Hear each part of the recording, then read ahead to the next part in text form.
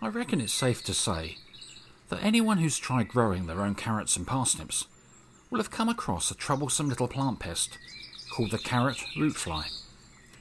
Rarely recognised as adults, these small, shiny black flies with reddish legs will be emerging throughout the year from their underground pupae.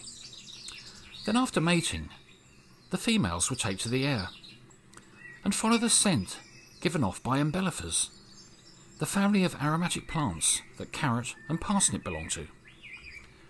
On finding the plants, the flies land and begin laying their eggs into the soil, which after a few days hatch into tiny white maggots that initially feed on the plant's root hairs before tunnelling their way into the primary root. At this stage, the only sign of their presence will be a small circular entry hole into the root. But as time goes by, their infestation becomes much more obvious, causing open wounds across the root that trigger the plant into producing anthocyanin, a damage-mitigating pigment that'll start turning their leaves red.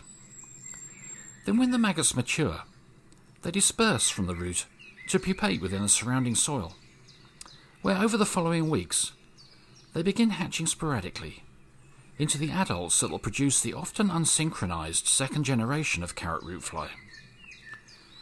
Then as the year comes to an end, the second generation's maggots will either have pupated back into the soil to overwinter, or they'll remain as dormant maggots within the umbellifer roots until the following spring. Dealing with carrot root fly, though, is never going to be easy, and often a degree of infestation might have to be accepted, since there are no pesticides allowed for home use, and only debatable levels of success from the commercially available biological control agents. Even the traditional methods of using barriers and companion plants to block and repel the adult flies have never consistently been proven to work.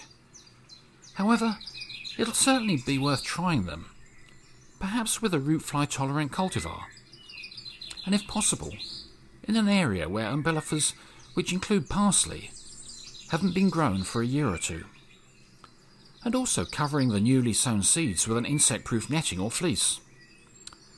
But whatever defence is planned against carrot root fly, it's important to remember to dig up and to remove any remaining umbellifers before the end of winter, as these will likely contain dormant maggots.